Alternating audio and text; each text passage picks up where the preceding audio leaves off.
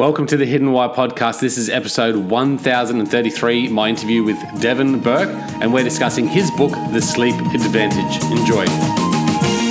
Hello, Devin. Welcome to the Hidden Why podcast. Great to have you here today. Yeah, great to be here, Lee. Thanks for having me.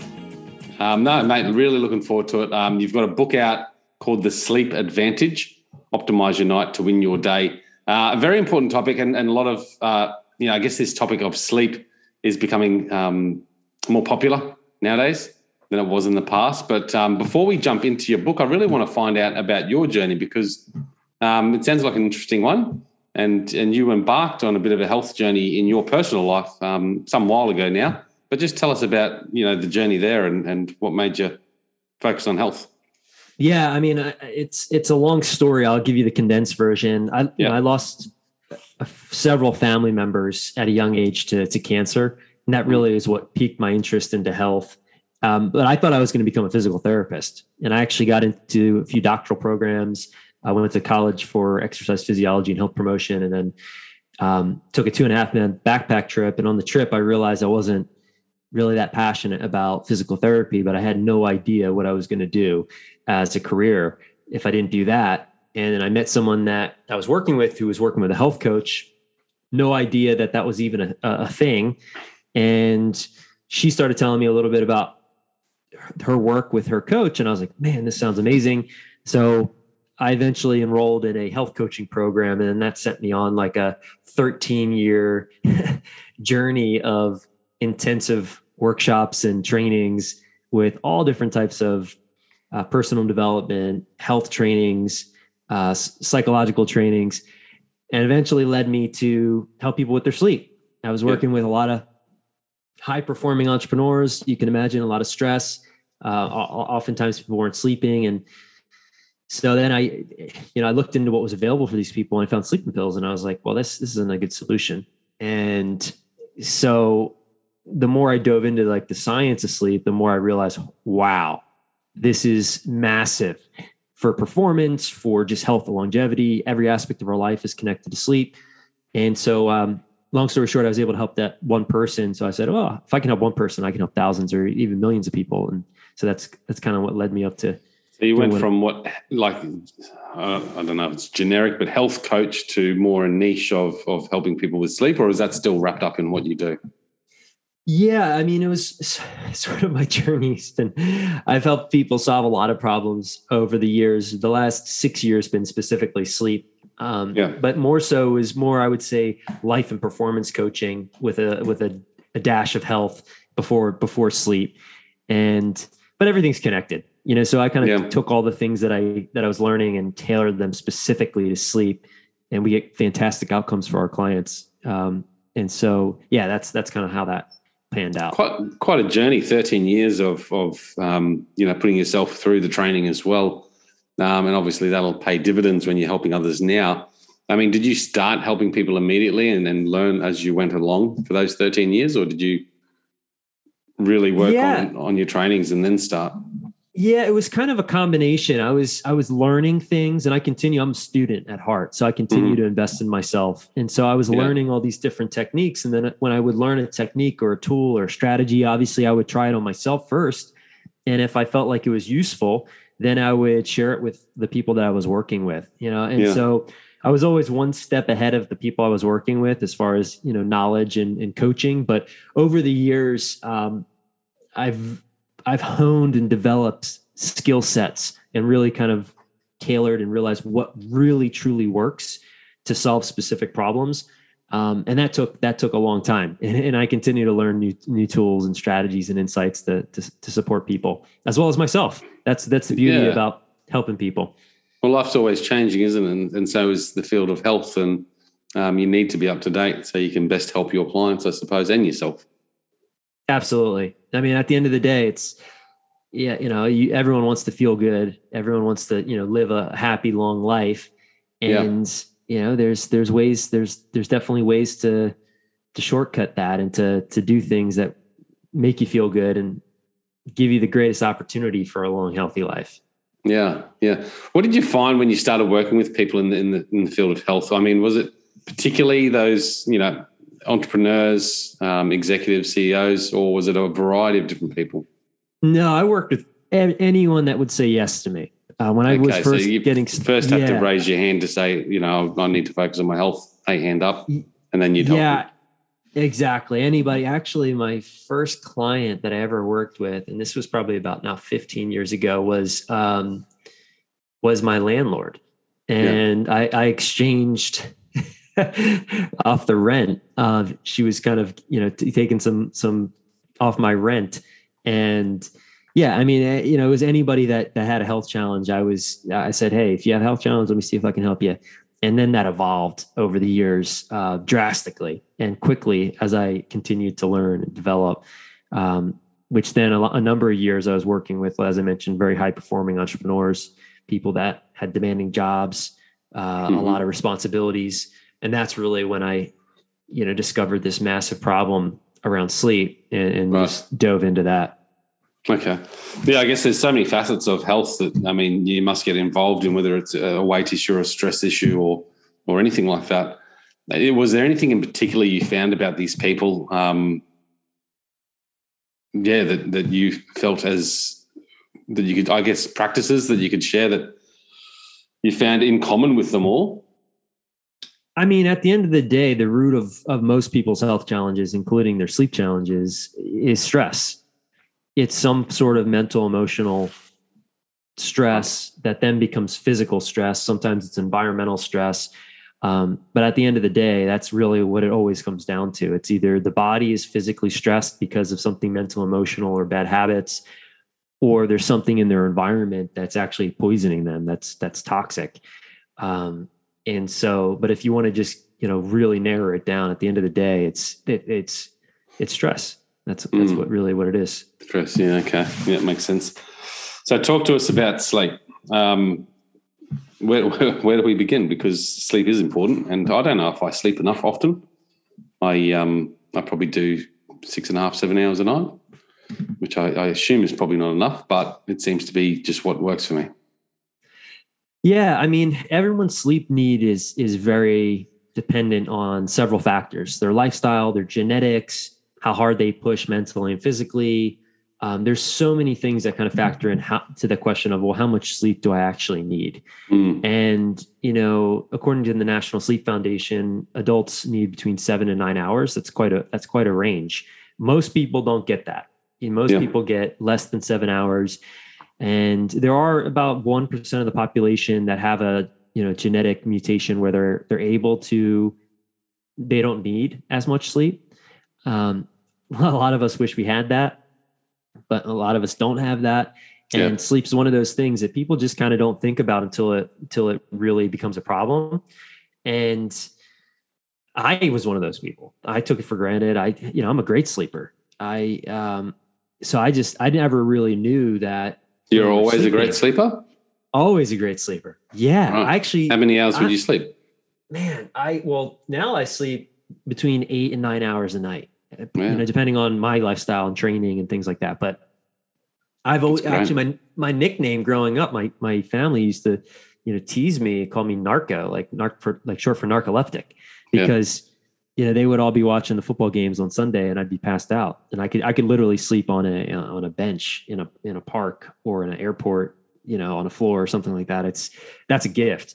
Most people, they feel like they need to have the perfect conditions in order for sleep to happen. That's definitely not the case for me. No, I feel that there's probably a lot of people out there that sleep and feel like that's just how they sleep. But I guess with your work, there must be things that we can do to help us sleep. Like, as I said before, I sort of sleep. I try and be pretty ritualed with my bedtime and waking up time. But like last night, I was in bed and I sort of didn't really go to sleep until about 11. And then I was sort of rolling around in the middle of the night as well. Obviously to do with stress, I guess, but I'm not sure. And you sort of wake up and you keep moving on with your day, don't you? And I think a lot of people must be like that. They just take it for this is what it is and keep going on without actually focusing on the root cause of how to get more sleep. Yeah, it's so common. It's one of it's the first thing to go. People sacrifice their sleep. They don't prioritize or protect it. or they don't do something about it. And this is true for all health ailments. They don't do something about it until it becomes really, really painful and it starts affecting other areas of their life. I always try to, get to people before that happens, but oftentimes the people that we work with at Sleep Science Academy, we work with people mostly in the United States, all across the country. They're the ones that tried all the medication, the supplements, the therapies, and they're still not sleeping. And oftentimes they after speaking with us, they realize it's more of a psychological issue than a physical one. But we do address the physiology, the psychology, and sleep environment, which is most people are aware of. Hey, the room should be cold and dark. You don't want blue light or your devices in the bedroom. These are sort of common things you can read on the internet. A lot of times people don't really do those things, even though it help massively with sleep quality. Are they the three sort of areas that you focus on when dealing with sleep and improving it? Yeah, absolutely. In that order, physiology, psychology, and environment. Yeah, so psychology first, physiology, and then environment. And most people start it when they're having issues. They'll look at their environment, then they'll look at their physiology, and then lastly, they'll look at their psychology. And that's actually you really want to flip that around. First, you want to look at your psychology, then your physiology, and lastly, you want to optimize your environment. Okay, so where do we start with the psychology? So one of the things, we spoke about just before we started recording this podcast, is you can't separate your day from your night. And so all the things you do throughout your entire day dictate whether or not you're going to sleep well. And so one of the simple, lowest hanging fruit things that everyone can do listening to this podcast, starting literally today, is making sure that you're not going back to back from appointment to meeting, or even if it's, you want to have space throughout your day. And the reason is because this will allow the mind and body to kind of down regulate and shift down, so to speak, so that it's not such a hard shift at the end of the day. So I like to give the analogy. It's like if your body is a battery, it's picking up all these sort of charges, and we need to discharge throughout the day. And if we're not discharging, there's going to be a lot of energy in that battery, and it's going to be really hard to discharge some of that tension and pressure that's built up in the mind-body system. So simple thing everyone can do is just prioritize space throughout your day. It could be 10 minutes. It could be, taking a quick energy break, drinking some water, taking a walk, breathing, ideally something away from technology. But if you start doing that simple practice, it'll help. It won't be such a hard thing at the end of the night to your mind won't be so racing, your body won't be so revved, and then your body knows how to sleep. Feel like that. Yeah. A lot of us do, yeah. That's really important. I think like in the lifestyle that we live, or most of us live now, it seems like that we always just have more and more put on our plates.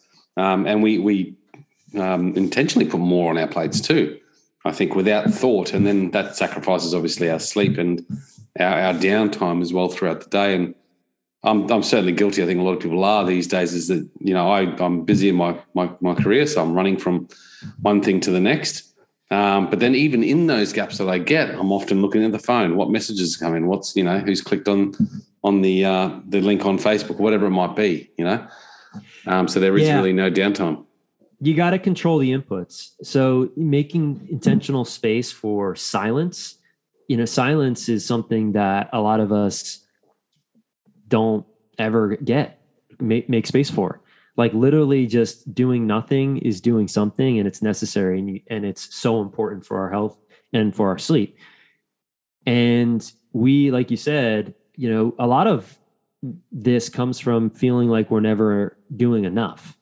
And so people try to cram so much into a day because everyone always feels behind for whatever reason, and without examining, how they're feeling that way or why they're feeling that way. And that leads to a lot of issues. Well, it's a lot of health issues, including insomnia and sleep challenges, are self-chosen. They're just because people are just not aware of these underlying patterns that are keeping them from their body from doing what it knows how to do. The body knows how to sleep. We often just get in the way. Okay, so I like that. That's a really good tip. Manage your day. Manage your calendar. Yeah, and it's funny because people are like, "Well, that's interesting. It doesn't. How is that related to sleep?" but hopefully now people can see how exactly that's related to sleep. There's a lot of things that we just don't realize. Everything is connected to sleep, and sleep's connected to everything. So you can't separate your day from your night. And oftentimes people try to do that. And they focus on, they totally disregard what they're doing throughout the day. And then they wonder why they can't sleep at night. And so when we work with clients, we look at, hey, what are you doing throughout the day? How are you thinking? What are your habits, behaviors? Are you drawing boundaries around things? And then also really getting deeply into the psychology of like, do you have expectations around sleep? Are you trying to control or manipulate your environment and use things so that you can sleep? There's all these underlying things that people find themselves doing that are not useful for getting a great night of sleep. Yeah. No, it makes sense. I mean, I remember you sort of talking about sleep pills and things like that, and I don't agree with that sort of thing generally, but a lot of people take them. And they take them for a reason. They take it because for two reasons. One, it's easy. It's easy just to take a pill. It's much more challenging to create space in your day and have, really do some of the work that we do at Sleep Science Academy. And also, that's kind of the first line of defense. People have sleep issues. The doctor just says, hey, here's a script. Here's Ambien. Here's Lunesta, clonazepam. Here's Xanax. Here's this and that. And there's the time and a place for medication. Thank God that we have it. But those are Band-Aids. They're not addressing the underlying root causes of patterns and habits, lifestyle choices that need to really be looked at to really solve sleep at the root versus kicking the can down the road, which is really what you're doing when you're taking medication. Yeah, and I would assume, and I could be very incorrect in this, but if you take medication, then you'll be reliant on it. And then that medication too could become less effective over the longer term. Well, it often does become less effective, almost always. And so your tolerance goes up. And then what people do is they go from one medication to the next. And then eventually all the medications stop working. And then hopefully they hear me on a podcast like this and get the support they really were missing. Could do something different. Yeah, because it's not the answer. Sleeping medications are not the answer. No matter what the pharmaceutical companies want you to believe, your doctor's well-intended. Again, there is a time and a place for medication, but really they're meant to be short-term solutions while you're addressing the underlying root causes. So you can't just address the symptoms and expect for things just to be better. You have to really address the root cause. Like many things in life. What, on the psychological front, what else do you think that we could look at in our day-to-day? There's three patterns that I've identified with people that have sleep issues. One of the big ones is perfectionism.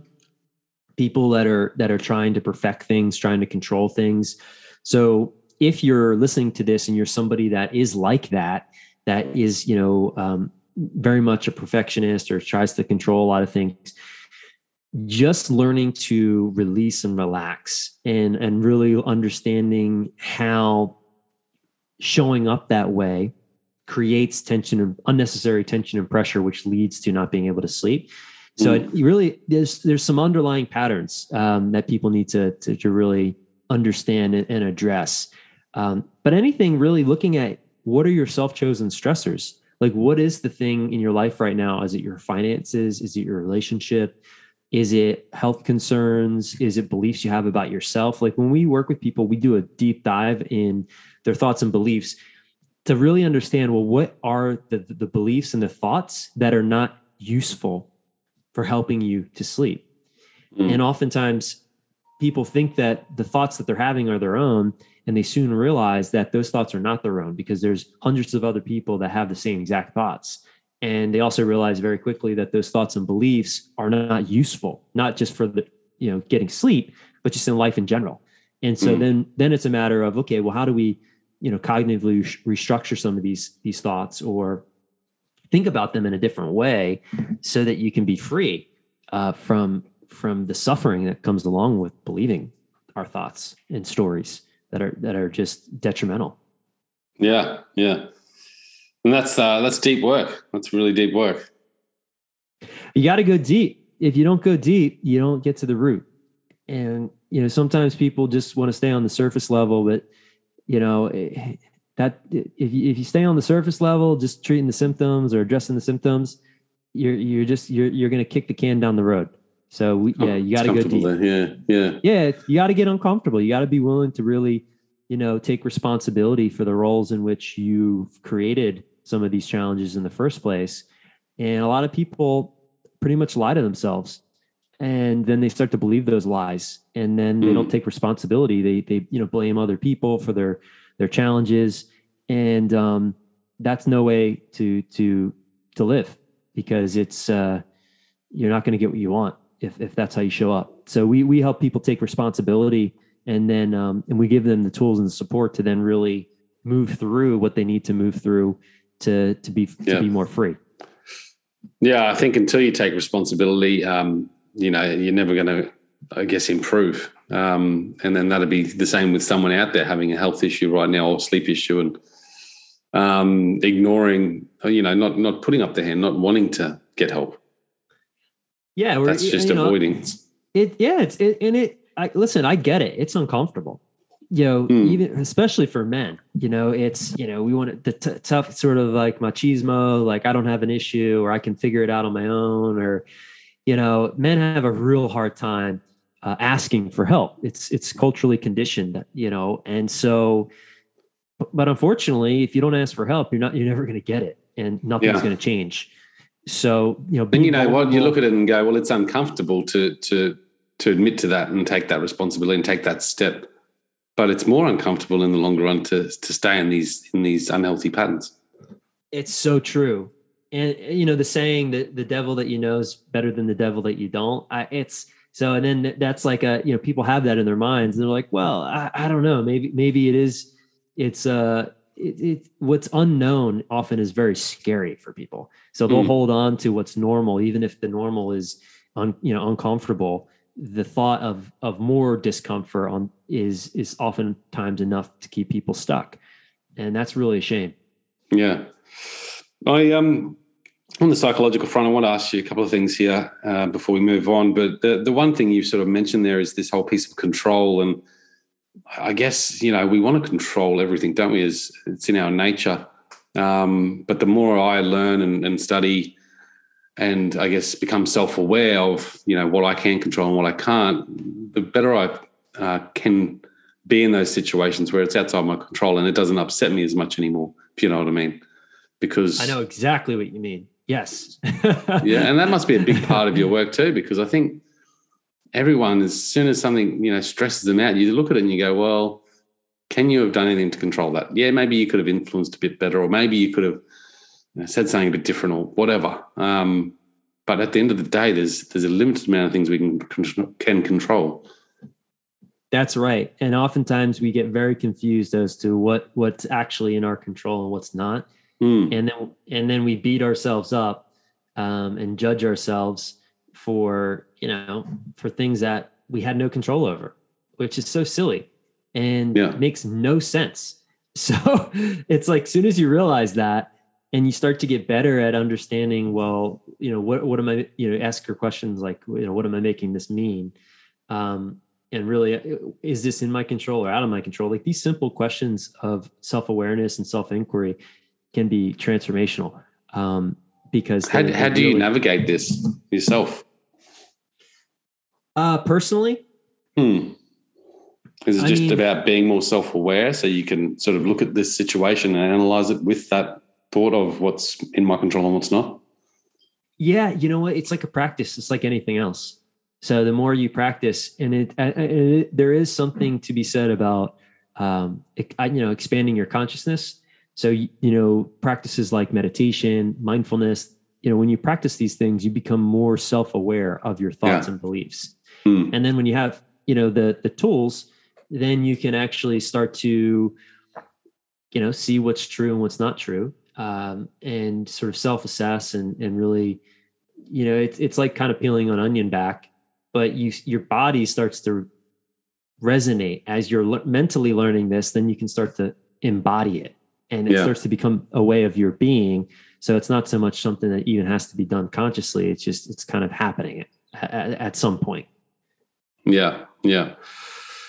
Yeah, and that's, I guess, my second question about that the whole piece on psychology, because I believe, and you touched on it, meditation, practices of self-awareness are really critical to this whole role of getting better sleep. Is there anything that you subscribe or prescribe to your clients? Yeah, we tell them meditation is a fantastic tool. There's a lot of ways to meditate, and mindfulness meditation specifically has been shown to help with sleep. And this is really important distinction, though, Lee. You don't meditate so that you can sleep. Yeah. You meditate just to meditate. That's it. If you're doing anything so that you can sleep, then there's a problem there. And the problem is you think that you need to do it in order to sleep. Or there's an expectation that if I do this, then I'll sleep. Or if I do this, my sleep will improve. And if that expectation then isn't become your reality, then there's another challenge we have. So whatever you do to try to improve your sleep, you just want to do it, not so that you improve your sleep, just because it's going to be helpful. It's going to create the most optimal conditions for sleep to take place. And so that's a very important distinction. And so a lot of times people are like, well, I tried the meditation and, I do this, sleep hypnosis thing and, it worked a little bit and then it stopped working. And the reason is you can use those even as like a Band-Aid. It's, you're not doing those things so that you can sleep. It's, but they're helpful to do, if that makes sense. Yeah, well, I think the meditation, my link on it was that, you meditate, but it helps you, like you started with, really manage your day better and manage, the things that come up better. You are more mindful and present throughout the day. And I think that in itself will help reduce that stress, which will then lead to a better night's sleep at the end of the day. 100%. Anything that's going to create more self-awareness is going to be good for your sleep. Yeah. Anything that's going to create more self-awareness or body awareness is going to then help you to navigate through what you need to navigate through to then be able to sleep better at night. What about in the physiology front? What are we looking at there? So anything that's good for your health is also good for your sleep. And oftentimes people have a lot of bad habits, like eating too much sugar, which destroys sleep, drinking alcohol, too much caffeine. The timing is really important for meals. So eating too close to bedtime can disrupt sleep. Not getting enough How far away from bedtime should we eat? I mean, it depends on your your metabolism, how fast you digest things. Yeah. But generally speaking, you want a 3-hour fasting window for most people. Yeah. So, let's say you want to be in bed by 10, you want to really be eating your dinner at 6 or 7. Yeah. Yeah. To give that 3-hour digestion period. So light is really important. We're so,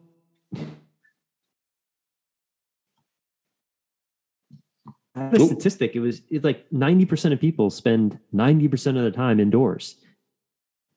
Right. Sorry, you just cut out there for a brief minute. So light being very important. What was it?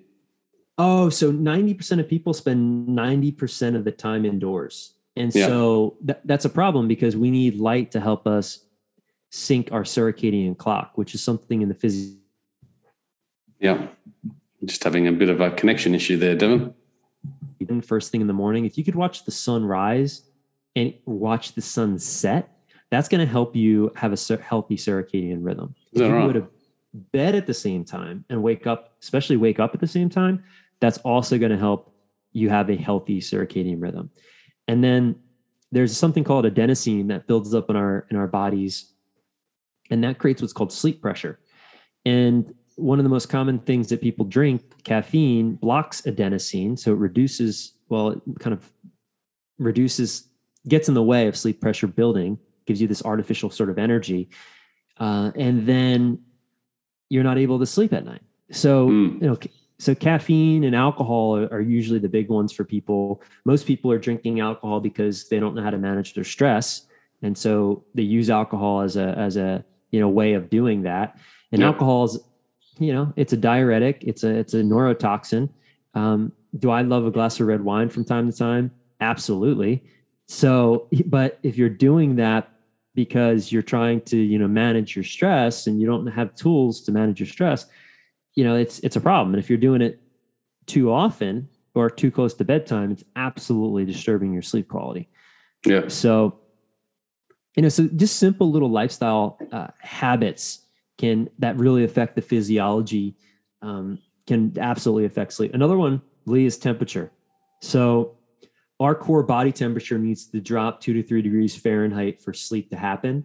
Right. And so there's things you can do, like take a hot shower, actually, believe it or not, to cool off your body temperature, or wear wool socks to bed, which kind of pull the blood from your core to your extremities, which actually drops your core body temperature. But doing things that can help sort of optimize body temperature would help with sleep quality. They're not, listen, these things are not going to solve insomnia, but they'll increase the quality of your sleep for sure. How do you, so just looking at that, reducing your core temperature, and this is something that I'm quite, I'm always thinking about, because I reckon that's part of my problem sometimes when I don't sleep that well, is that I'm too hot, basically. And last night I did a gym workout, and then I'm getting into this. I'll always have done cold showers, but I'm sort of getting into cold baths now. So I jumped into cold bath for 10 minutes, and that was fantastic. Then I had some dinner, and then 3 hours later I was in bed. But I sort of rolled around last night for a little bit too long, and I really feel that if I could have reduced my core temperature better. And there was probably some other stresses too there, not helping. But what are some techniques there? You sort of talk about wool socks. Could you put gloves on as well? Yeah, you could. Yeah, you could. That oftentimes people don't like to wear gloves to bed. You can get away with wool socks, and wool, because if you're wearing cotton or something, your feet are gonna really stink. So wool's a little bit more appropriate and also warmer. So I'm a big fan of cold exposure as well, and I found that when you're doing cold exposure, it's actually better to do it in the morning than in the evening, because what you're actually doing is, it's like the inverse of what you want to do, because you're all the blood is going to your core to keep your organs functioning. So that's heating up your core versus like we want to go in the other way to your extremities. Gotcha. That makes sense. Yeah. Yeah. So a warm bath would be probably a better idea than a cold bath, closer to bedtime. And close to bedtime, like as in, half an hour before you're going to bed, or right when you're going to bed, sort of thing. Yeah. Within an hour, within an hour, because it does take, it does take some time for the body to start to adjust to temperature. Yeah. Yeah, I lived in Japan for a while, and hot springs there were quite common. And that was something that I'd do in an evening. And if I didn't do it in the evening, they'd have basically the hot springs at home. You'd have a nice hot bath before bed. And my sleep in Japan was probably the best it's ever been. Oh, it's amazing. I think that was one of the things that really helped. Yeah, what do they call those? Onsens? Onsen, yeah.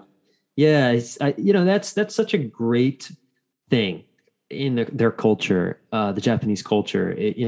I'm a big believer in Zen and these types of practices that come from the East there, and the water and hot water and saunas and things like that. The Europeans using saunas. That's a fantastic strategy for detoxifying the body and also just calming the mind. Because often you can't bring your phone into a hot bath or a sauna or something like that. So it's like you just disconnect and you're sweating, and those things are so good for the body. Yeah, and you find a lot of, particularly, all the women do it too, but the Japanese businessmen, they'll work all day, and they do work hard long hours, I suppose, and probably have a lot of stresses. But then they'll go to these onsens, and it's a ritual of a couple of hours of sitting in hot spas and dressing themselves and then relaxing after it as well at the venue before heading off. They need it. It's quite unique. Yeah, it makes a lot of sense because of, like you said, the work ethic there. It's pretty bad, which is on the other side of that. That's where those karaoke bars, everyone goes to karaoke, gets hammered and sings to kind of like blow off some steam. That's not the best strategy for sleep. I think the other one would be. But yeah, that culture, they work very hard, and they actually sleep less. I think they sleep than any other country. I think they get the least amount of sleep at this point. That makes sense. Yeah. Even the kids don't sleep that much. Like the kids will be, surprised. Like the kids would be up until 10 or 11 at night and then getting up really early. And, whereas our kids were sort of in bed by 7 and getting up at 7, Yeah. I mean, it's a cultural thing to really, work hard, be perfectionistic and they're, I think it's a cult, I forget that there's a term for it where people actually like work themselves to death. And there's actually a Japanese term for it. It eludes me at this moment, but even to have that, it's like, whoa. So there's definitely some challenges that culture has ingrained. I mean, as well as, around the world, a lot of times work is glorified. You're seen as not successful if you're not financially successful. And, to me, there's so much more to success than just, being abundant financially. But we're conditioned to sort of hustle and grind and work hard. And if you're not working, you're missing out and you're, falling behind and all of that stuff. All those programs just lead to so much unnecessary stress. And it's really just silly when you kind of step back and start asking yourself, well, is that true? Like, is that, Yeah. Yeah. No, I've thought about this deeply recently too. And my I guess my attitude towards work, I love work. I can't stop working generally. And it really does cause a lot of stress in my life. But recently I've had a close family member pass and that's just sort of brought death to the table. And then this piece on control. And then I started just noticing in my work day going, you know what, I can't control that. Death is around the corner. Who gives a shit? I'm just going to have fun with this. And as soon as I started having that attitude of, just enjoying what I do and having fun with it and not caring, but not caring, if that makes sense, about certain things, caring about my work and caring about what I do and my art, but not caring about if the outcomes don't work out the way I expected and having that, that relaxation of control over everything. And certainly I think that can be a great way to push through and you can still be very successful, but you can enjoy it, That's it. That's very stoic. But bringing death into your, there's practices in Tibet where they bring it, death to mind several times throughout the day. This is one of the best strategies that I personally use in my own life is thinking about death and thinking about, compared to death, literally at some point, I'm not going to be here. I'm going to, that's going to happen. Compared to that, is what I'm stressing about right now really that scary or big a deal or, and you almost always, it's like, compared to death, this is nothing. And it's, it really just, death can really put things in perspective, very, very quickly. And there's, through the centuries and throughout different cultures, there's several different practices to help utilize that insight to really help us live. And I find it personally to be very, very powerful. Yeah. It's something that we need to think about often because what's it all mean at the end of it, and why is that enough a reason to give you that stress at that time? But yeah, no, I really love it, mate. Any final thoughts before we wrap things up here? I know you got to move on. Yeah. I would say, if you're having struggle with your sleep, and you're trying all of these, things that you're reading on the internet, chances are there's probably something in your psychology that is a block. So, and one of the best practices that you can start to just practice on your own is letting go, surrendering, and accepting that, whatever your night brings. And sometimes this is a hard thing for people to understand and get, but the more you can actually just let go versus trying to figure it out or force it or control it, the greater opportunity your body is going to be in so that it sleeps. And it's amazing when you really can shift into a place of acceptance, sleep just happens because your body knows how to sleep. So everyone listen to this. Just remember that if you're struggling with your sleep, don't fight it because what you resist persists. Just allow it to be there. Don't judge it and just notice what happens. Yeah. Good point. Mate, I love your work. Website for you, devonburke.com. Sleep Science Academy. Yeah, I mean, devonburke.com is kind of my personal sort of website there, but Sleep Science Academy is the one that we, where we support people. Okay, I'll stick that in the links, guys. And your book is available on Amazon, The Sleep Advantage, Optimize Your Night to Win Your Day. So guys, check it out there. And I'll stick a link in the show notes as well at thehiddenwhy.com. Devin, thank you so much, mate. I'm glad we made this happen. We missed it. I think we had to reschedule a couple of times, but there we go. We did it. Hey, we're here, man. That's all that matters. So thanks for having me, Lee. Enjoy the conversation, and I wish you a great night of sleep. Thank you, mate. And you too. Guys, check it out, thehiddenwhy.com. Until next time, peace, passion, and purpose. See you soon. Thanks, guys, for listening to this episode. I hope you enjoyed what you heard. I hope you love what you're hearing. If you like this episode, guys, or any of the episodes that you're listening to here at The Hidden Why, please do me a favor by sharing it. You can share it with your families. You can share it with your loved ones. You can do that by using your favorite social media channels, using the icons on the platform that you're listening to The Hidden Why podcast. Also, guys, if you're a fan of the show, please connect with me. Connect with me at thehiddenwhy.com. I love to hear from you. I love to converse with the people that listen to this show to find out what they enjoy, what they don't enjoy, and perhaps if they have any questions or feedback for the show as well. You can stay up to date with all that I'm releasing here, guys. I do a solo show every Monday, a 3-minute thought every Thursday. I do 2 interviews a week on a Wednesday and a Saturday, and a book review every Friday. You can stay up to date with all that by subscribing to my newsletter at thehiddenwhy.com. Just enter your email address there, and also subscribing to the podcast on the platform that you choose to listen to your podcasts. You can also support the show, guys, by using the Amazon links at thehiddenwhy.com. So if you like books, you can get all the books that I review there, and anything else really that you like to purchase through Amazon. So use that link and help support the show. And we've also got a deal with Audible, guys. Audible is a fantastic way to listen to all your favorite books. We've got a deal with them so you can get 2 free books when you subscribe, or subscribe to a 30-day free trial. So check that out again at thehiddenwhy.com. Guys, that's it from me. You know what to do. Go out there, breathe more passion into every single moment. Do everything with greater purpose, and in doing so, you will discover your hidden why. This is The Hidden Why. My name is Lee Martinuzzi. Until next time, peace, passion, and purpose. See you soon.